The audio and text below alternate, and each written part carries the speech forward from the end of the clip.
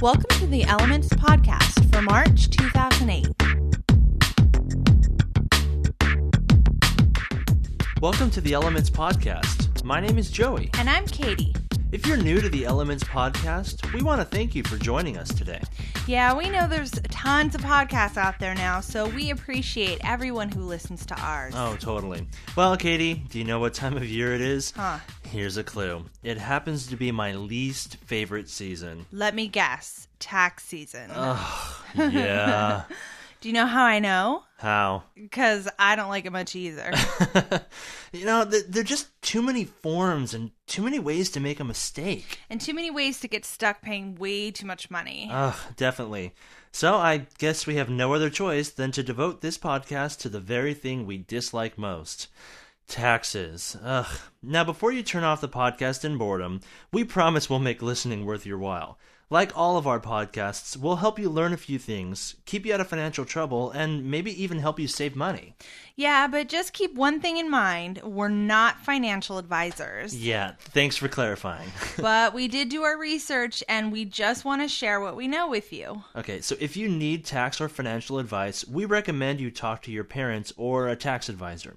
Now, with that in mind, here are our tips for dealing with taxes. The first tip is determining if you even have to file a tax return. Here's the general rule. If you worked in 2007 and made at least $5,350, you have to file. It doesn't matter if you're under 18. Age isn't a factor when determining whether or not you have to pay taxes. And you can't use the "I didn't know" excuse. If you have a job, it's your responsibility to pay the proper taxes. Now, you should know that if you worked part-time and had federal taxes taken out of your paycheck but didn't make $5,350, it may benefit you to still file.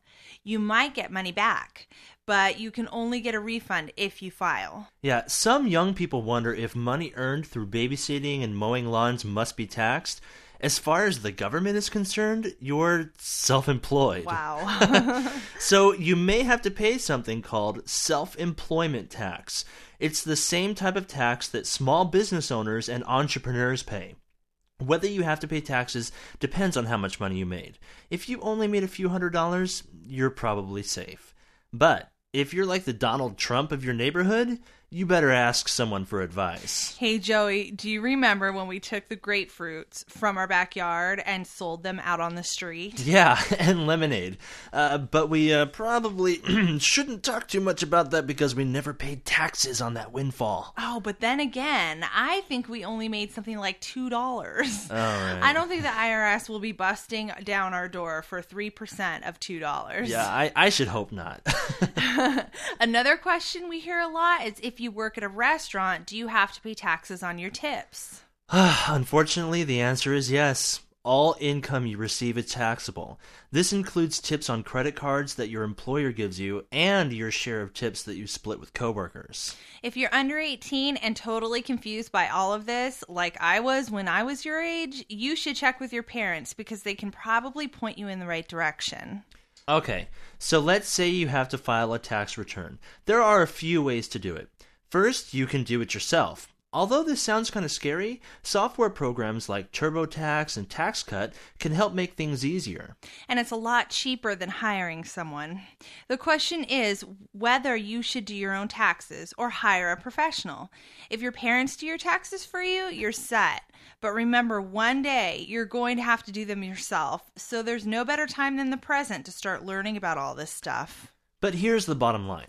If numbers and forms freak you out, you probably don't want to do your own taxes.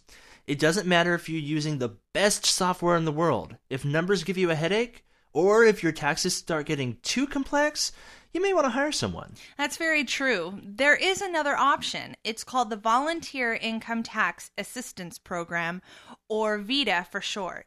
VITA is a free tax preparing service sponsored by the IRS and was created for people with low to moderate income. It's basically for people who make $39,000 a year or less, which is me. Yeah, and me. To find a local VITA office, call 1-800-829-1040. Okay, now for the part that everyone wants to know about. How to pay less taxes. Well, I've got some bad news. There's really no way to pay zero taxes. If you make money, you have to pay taxes. On the bright side, though, you'll be happy to know our taxes go to pay for things we need like roads, law enforcement, fire services, and our armed forces. Remember, it takes money to run a country, and as long as I know I'm doing my part, it's a little easier to feel good about paying my fair share. Okay, there are ways, however, to reduce your taxes through something called tax credits. The cool thing is that tax credits are subtracted directly from the money you owe. The best tax credits are for college expenses. Yes, be sure to check out the HOPE credit for students in their first 2 years of college and the lifetime learning credit for anyone taking college classes. That's all for today's topic. Remember, we're not tax advisors, No. So if you try to blame us for anything, we'll deny it all. Yes. And now it's time for the newest segment of the Elements podcast, College Track. In the last edition of College Track, we talked about different places to find scholarships. In this episode, we want to help you avoid scholarship scams. It's kind of sad to think that there are people out there who have one thing in mind: to steal money from cash-starved students. I mean, come on, how low can you go? Yeah, it's estimated that people lose millions of dollars in scholarship scams every year. So how can you tell if a scholarship is fake? Well, first of all, anytime someone asks you for money in exchange for a scholarship, turn around and run away fast. You're probably dealing with a scam artist.